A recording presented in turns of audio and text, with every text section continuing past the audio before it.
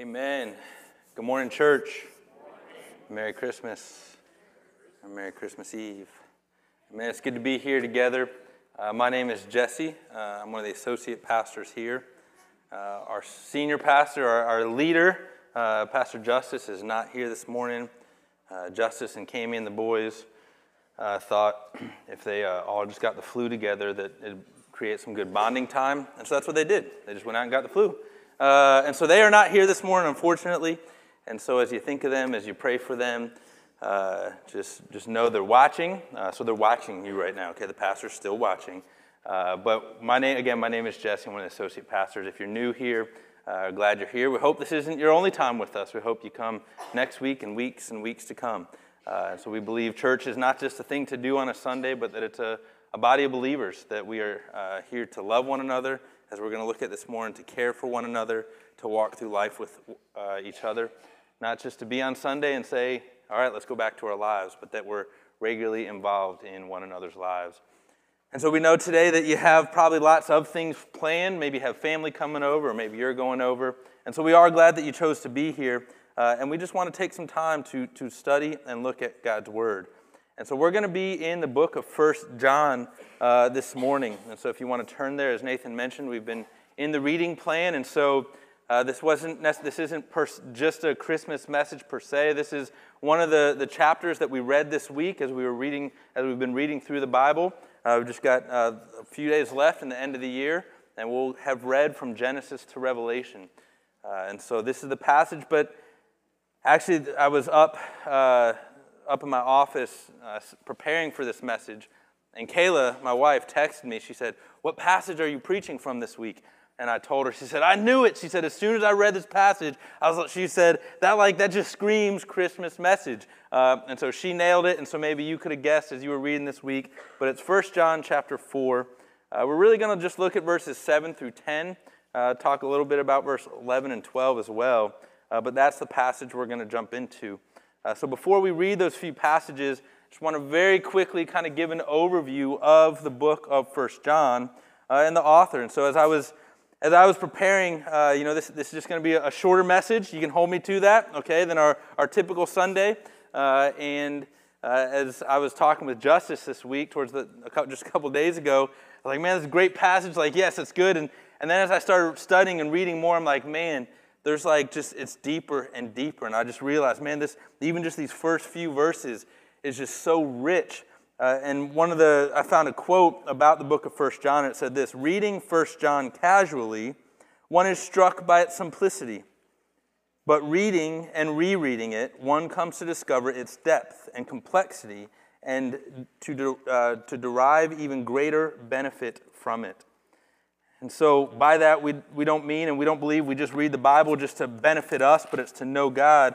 But what it's saying there is, as we read the passage more, as we read Scripture more, and specifically he's talking about 1 John, we just come to a deeper understanding of who God is, His love for us. And that is a benefit for us because we get to know our Creator, our Savior, at a more deep and personal relationship with God. And so we're going to, for the sake of time, we're not going to be able to deeply unpack a lot of this, but we are just going to kind of scratch the surface. And so the book of 1 John was written by the Apostle John, so not John the Baptist, but the Apostle John, who also wrote the Gospel of John. And we're going to see a lot of similarities this morning between 1 John and the Gospel of John. But then he also wrote, as you might have guessed, 2 John and 3 John. And what other book did John write? Revelation, okay? So John has gotten he gets 4 books. 5 books of the Bible are written by this author, John. So the Gospel, 1st, 2nd, 3rd John, and Revelation. But it's important to kind of know a little bit, just one thing about John is, so why can we trust John? In the first 5 verses of 1 John, he kind of gives us his resume, so to say, of why should we listen to John? Pastor Justice did an incredible message last week, just talking about the reliability of Scripture, the inerrancy of Scripture, why we can believe that the Word of God is true. In fact, the Bible is the most historically accurate piece of literature we have. I'm not talking about biblical, any piece of literature. The Bible is the most historically accurate. And so I would encourage you to go back and listen to last week's message. But in that, John kind of wants us to know a few things. So here in chapter 1, verse 1, he says, that which was from the beginning, which we have heard, which we have seen with our own eyes. So he's talking about him and the disciples. He's saying, we have seen these things by ourselves. I am a first-hand witness, which we looked upon and we touched with our hands. He's saying, I have literally touched the hands of Jesus concerning the word of life. And we know in John 1:1, it says, in the beginning was the Word, and the Word was God, and the Word was with God. And so he's referring here to Jesus. Verse 2, the life, that life, Jesus, was made manifest. And we have seen it and testified to it and proclaimed to you the eternal life, which was with the Father and was made manifest to us. He's speaking about Jesus coming to earth in the form of a baby. Verse 3, that which we have seen and heard. So like the third time he's talking, like we've seen it and we've heard it. We also proclaim to you, so that you too may have fellowship with us. And indeed our fellowship is with the Father and with his Son, Jesus Christ. And we are writing these things so that our joy may be complete. Verse 5, this is the message we have heard from him and proclaimed to you, that God is light, and in him is no darkness at all. Let's pray. God, I just thank you for this morning, Lord. We thank you, God, that we have your word, that just as we looked last week, that we can be confident, Lord, that this isn't just some made-up book of stories, God, that this isn't just some rantings of some religious zealot, that this is literally your word breathed out, using human authors. But John was one of those. John walked with you. He talked with you. He held your hand. And then you gave him the words to write down, so that as he says here that, Lord, as we listen to what he witnessed, what he experienced, what he saw, Lord, that truth would help us see today that you make the same offer of eternity with you, that you love us in the same way that you loved John. And Lord, I pray that as we spend this time together this morning, that we would just be strengthened in our faith for you. Lord, that maybe there's those that don't know you here, Lord, that just as your Spirit is speaking and guiding, Lord, that you would draw them to you. And so, Lord, I just pray for this morning, for this time together. I pray for Pastor Justice and his family and everyone else that's sick, Lord, that you would just bring them to full health. Be with us this morning. We pray these things in your name. Amen. So John kind of gives us there, this is why you should believe me. This is why he is a reliable witness.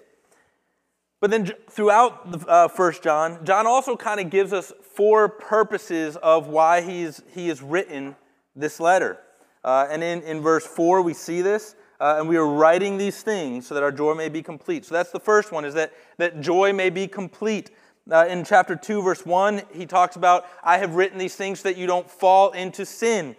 In chapter 2, verse 26, he says, I'm writing these things so you're not deceived by those that are trying to teach you things that are not found in the Word of God, that are contrary to the teachings of Jesus. But then maybe if there was one thesis statement for all of 1 John, I think it's the 4th time that John tells us, I'm writing these things. In 1 John chapter 5, verse 13, he says this, I write these things to you who believe in the name of the Son of God, that you may know that you have eternal life. Let me say that, read it one more time. I write these things to you who believe in the name of the Son of God, that you may know that you have eternal life. I think that's important, just we can hold our finger here in 1 John, because the Gospel of John is unique in that he's the only gospel writer that specifically tells us his purpose for writing his gospel. And so in John chapter 20, verse 31, and this might sound pretty familiar, but John, starting in verse 30, John, the author of this gospel and the author of 1 John, says, Now Jesus did many other signs in the presence of the disciples, which are not written in this book. But these are written so that you may believe that Jesus is the Christ, the Son of God, and that by believing you may have life in his name.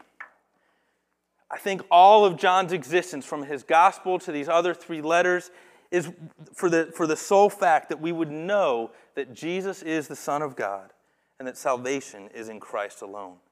And so he says lots of different things, but all of it is operating from just John's deep conviction and passion and desire for us to know those things, that Jesus is the Son of God and that he is Savior of the world.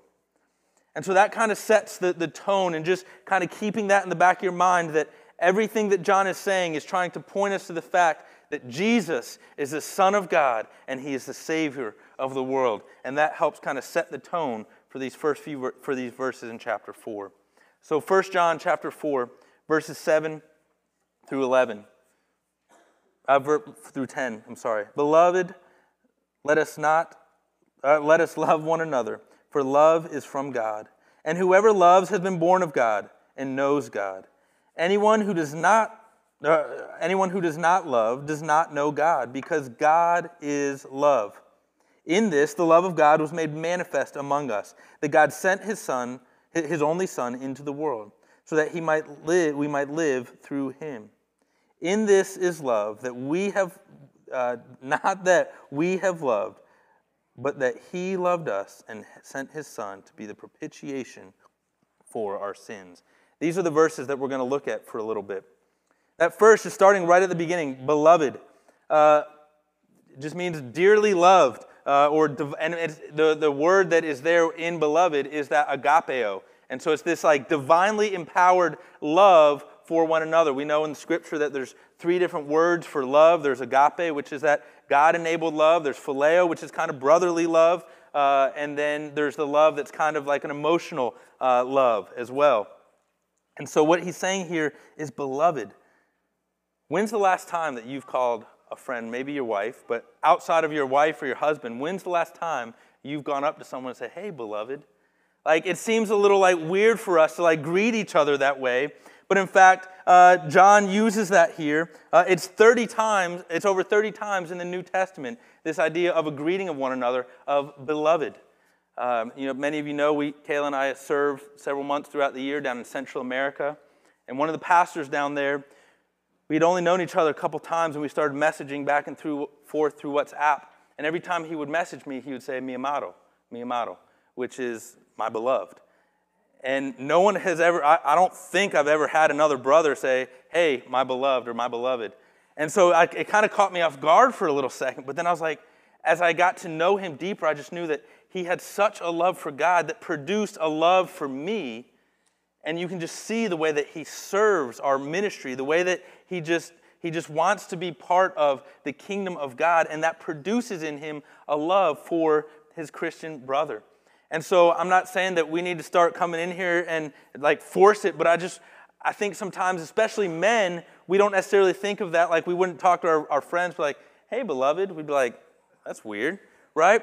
But it's this. John is trying to portray that he's speaking to us, even as believers, that he just loves us and he cares for us, and it just gives meaning to what he is saying. And it's saying that he's modeling what he's about to say next. So he says, beloved, let us love one another. Let us love one another. That phrase, love one another, is 3 times here in verse 7 through 12. So in just these few verses, he says to love one another. Love one another. In fact, it's 5 more times in 1 John. And as I went through pretty quickly, so I don't know if these numbers are 100% accurate, but just reading through quickly, I was able to find there's 24 verses in the New Testament, and a couple of them used it a couple times. So 24 verses, 27 times, it tells us to love one another. Love one another is one of the marks of, are we a brother and sister in Christ? And so why is this so important? Why is it so important that he is telling us to love one another? Again, hold your place there, and we're going to flip back to John chapter 17. And again, remember, this is the same John that's writing this letter. He's recording a prayer of Jesus. In Matthew, we often refer to a prayer as the Lord's Prayer. Our Father who art in heaven, hallowed be that prayer. But here in John chapter 17, we might have what is maybe a little more accurately, truly, the Lord's Prayer, because this is him before he goes to the cross. He prays, and so he takes the first 19 verses and prays for his disciples. But then in verse 20, he shifts, and he does something remarkable that's nowhere else in Scripture. He prays for me. He prays for you. Because he says this in verse 20, John chapter 17, verse 20. I do not ask for these only, but also for those who will believe in me through their word. That's us. If you are a believer in Christ, we have believed in Jesus through the word of his disciples. Verse 21, that they may all be one, or maybe your translation says be united, just as you, Father, are in me and I in you, that they also may be in us, so that the world may believe that you have sent me. The glory that you have given me, I have given to them, that they may be one, even as we are one. I and them, and you and me, that they may become perfectly one, so that the world may know that you sent me and loved them, even as you loved me. Why is it so important for us to show love to one another? Because that is the greatest way for the world to see and experience the love of Jesus. We live in a world that denies God. We live in a world that says this isn't a true book. We live in a world that says you Christians are this, or this, or this, or that. And sometimes we spend so much energy trying to convince them they're wrong or argue with them, this and that. This what John is saying here and in his gospel, saying the greatest way to show the world that this is true is to love one another, to be one, to be united. And I don't think I have to spend much time to explain that we don't see unity in the church. We don't see unity in the global church. There might be people in here that maybe you have a beef with, or you have something that you need to ask forgiveness for. We're not immune to this. And Jesus is saying, John is saying, if you just show love for one another, if you have unity, that is the number one way that the world will know I am who God has sent me. And the reason we know that this is referencing also back in John chapter in the Gospel of John is a little bit farther here in 1 John verse 12. It says, "No one has ever seen God, but if we love one another, God abides in us, and his love is perfected in us."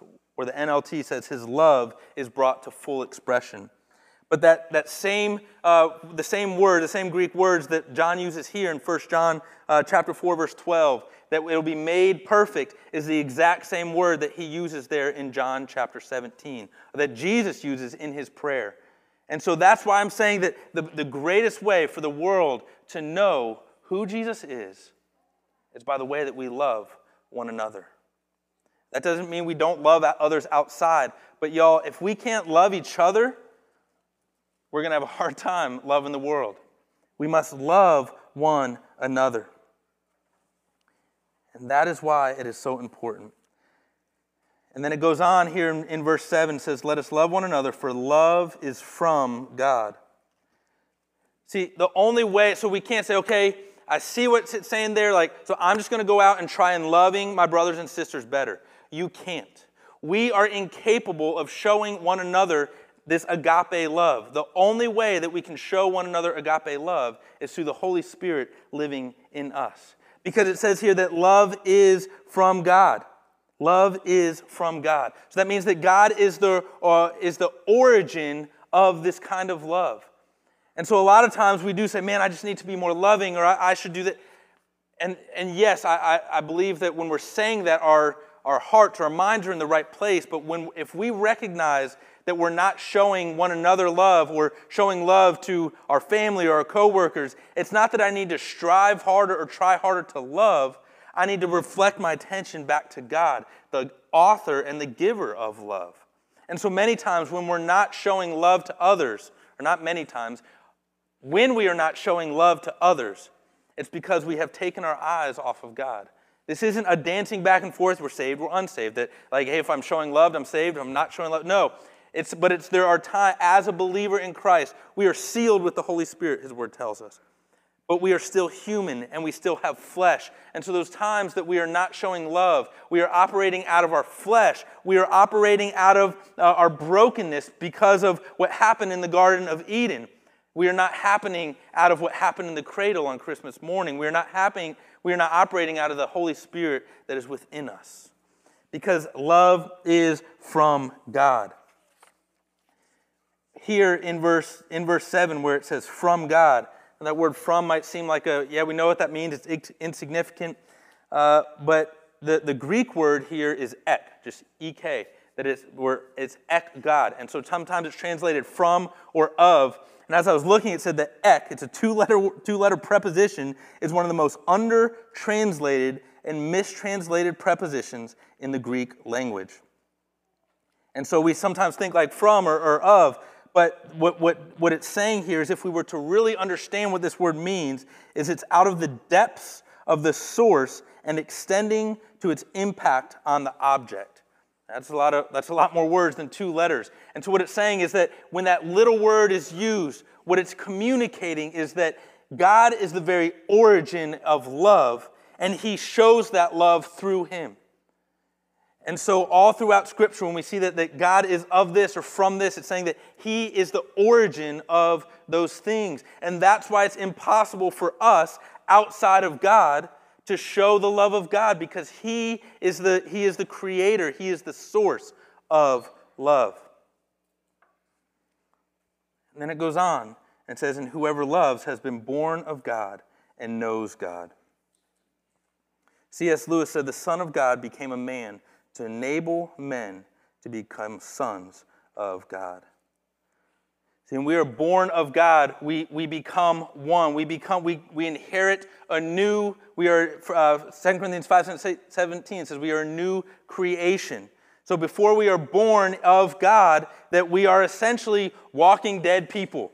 And we need to be reborn. We need to experience this new birth. We don't have time to unpack it, but in John chapter 3, Jesus has an encounter with a man named Nicodemus. And he tries to explain this, and he says, like, look, you can't just be born of your mother, but you have to be born of God. And just flip back just a couple pages to 1 Peter chapter 1, verse 22 through 23, helps us understand what this means, and that we see this full picture of this.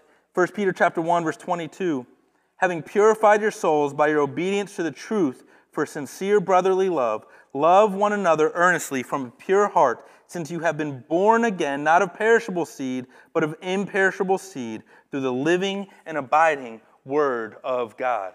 And who's the Word of God? Jesus. So this love for one another is only possible as we have been reborn, as we have been born again. The only way we can love God is through Jesus Christ.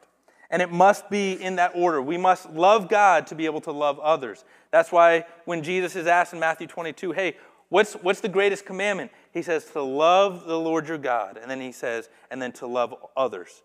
So we cannot love others without loving God. I think so many times we try to do that and we get that order out of balance. And so if we struggle to love, so then it goes on in verse 8 and says, anyone who does not love does not know God, because God is love. We see it there, that God is love. And so is that saying, so John is very black and white here. And so we're like, so is John saying like in those moments that I'm not showing love, I'm not saved? As I was just saying, there was a quote that I felt like helped understand this. It said, regardless of what someone says, meaning someone can call themselves a Christian, but if love is not the controlling principle of your life, you have never known the source of love, God himself. What is the controlling principle? What is when you're put in difficult situations, when you're dealing with difficult people, is your immediate to show love or not to show love? And what John is saying here is that if we are born again, if we are saved, that the Holy Spirit will produce that love in us. And it is only God that can produce that in us. And so it's not so much that love is like, should I show love today or not? No, it's when we are found in Christ that love is a result of being of God. That when we are a believer, we don't have to try to show love. The Holy Spirit in us produces love towards others. Again, that doesn't mean we get it right every time, but it's the Holy Spirit producing that love in us. And so how do we know that it's Jesus that makes this possible? Well, verse 9 tells us, in this the love of God was made manifest among us, that God sent his only Son into the world so that we might live through him. God sending Jesus, The very act of sending him shows us his love. And the existence of Jesus helps us understand God's love. The fact that God gave his one and only Son is the greatest act of love. And then Jesus, who he said, if you have seen me, you have seen the Father. Jesus perfectly embodies what the love of God is. Thomas Watson, a famous Puritan preacher, said, Christ incarnate is nothing other than love covered with flesh. So it's all through Christ. And so maybe a next question we have is, okay, so when did this become possible? When did this change? Verse 10 tells us, in this is love, not that we have loved God, but that he loved us and sent his Son to be the propitiation for our sins. Before we said, yeah, I think I'll love God, God already had in his mind to send Jesus as a baby to live on this earth and to go to the cross. The Old Testament, Jesus is not a backup plan, like the Old Testament didn't work, so God had to be like, oh, now what do I do? Okay, I'll send Jesus. No, the Old Testament shows us that we are incapable of living for God without the salvation of Jesus Christ. And the whole Old Testament was still about faith in God. So it's not that the Old Testament was works-based and the New Testament is faith-based. No, it was all faith in God. But the Old Testament shows us. That's why they had to do sacrifices. This word propitiation just means that it fully appeased the wrath of God, or that God's wrath was fully satisfied. What do we mean by the wrath of God is that God hates sin. Because God and sin are like oil and water, like worse than oil and water. Like God cannot be in the presence of sin. And so when sin is, where sin is present, he has to pour out that wrath. That was the Day of Atonement in Leviticus, I think it's chapter 18, that God told them that, hey, once a year, the high priest is going to the Holy of Holies to essentially be to make a propitiation for your sin by the sprinkling of the blood of the Lamb. Jesus was the pure, spotless lamb, and so the one perfect sacrifice, that's why we don't have to keep doing sacrifices, because Jesus, on the cross, fully took on, the sinless, perfect man, fully took on our sin, so that he could be the propitiation for our sin. Jesus has always been God's plan from the beginning of time. He has always been the plan. I'm going to ask the worship team to come up, and in just a few minutes, we're gonna light some candles, and you've got a candle on your seat, and so you can kind of be prepared. That's what's happening next. But as the worship team comes up, I want to shift our attention back to verse 8 very briefly, and where it says, "Anyone who does not love God does not know God, because God is love." We have to make a pretty clear, it might seem a subtle, but we have to make a very clear distinction in what is just said, that God is love. Those aren't interchangeable. That doesn't mean that love is God. Stay with me. God is love, it says, not love is God. See, oftentimes, not oftentimes, the world, and unfortunately, sometimes even in the church, we try to define God through the lens of what we think love is, rather than defining love through the lens of who God is. I say that again. The world tries to define who God is through the lens of what we understand love to be. But God's word is telling us to fully understand what love is, we have to view it through the lens of who God is. Because we are human, we cannot fully understand or comprehend or possess the love of God. And so when we try to say, well, because God is love, then I know that love is this, love is all these other things, especially that the world likes to say what love is, then we are trying to view God through the lens of that wrong understanding. And that's backwards. It's like trying to look through a telescope through the wrong way. You're going to be completely distorted, and you're not going to see things clearly. We must, to truly understand the love of God, we must view love through the lens of God. To know love, we must know God. And to know God, we must love Jesus. And to know Jesus, we just must simply come. I want to end with this. In Matthew chapter 11, maybe you're here this morning, and whether it's this season has worn on you, or maybe this is a hard time of the year for you. Everyone's saying, Merry Christmas, joyful. maybe this time of year brings bad memories, whether it's the death of a loved one, maybe it's some type of life circumstances where this time of season seems anything but joyous, seems anything but merry. And maybe you're feeling guilt for, well, why am I not so joyful as all these other people? Or maybe we're just caught up in the busyness of life. I felt like I needed to share these verses for us because I think they speak to this idea that Jesus knows that, Jesus sees that, and we can give those things to him. So in Matthew chapter 11, verse 28, it says, "Come to me, all who labor and are heavy laden, and I will give you rest. Take my yoke upon you and learn from me, for I am gentle and lowly in heart, and you will find rest for your souls. For my yoke is easy and my burden is light." That's why Jesus came. So that we could experience what it means to have the peace, not just with God, but the peace of God. That we could live a life in full surrender to him. And so as we get ready to sing this song, we're going to have two ladies come forward, and they're going to light some candles. And then they're going to walk from the back to the front and light your candles. We're going to have the ladies come. I just want for us to reflect on this. Why are we lighting candles? Why are we doing this? Well, we've just been in 1 John. And in 1 John, it says, "This is the message that you have heard from him and proclaim to him, that God is light, and in him is no darkness at all. If we say we have fellowship with him while we walk in darkness, we lie and do not practice the truth. But if we walk in the light, as he is in the light, we have fellowship with one another, and the blood of Jesus, his Son, cleanses us from all sin."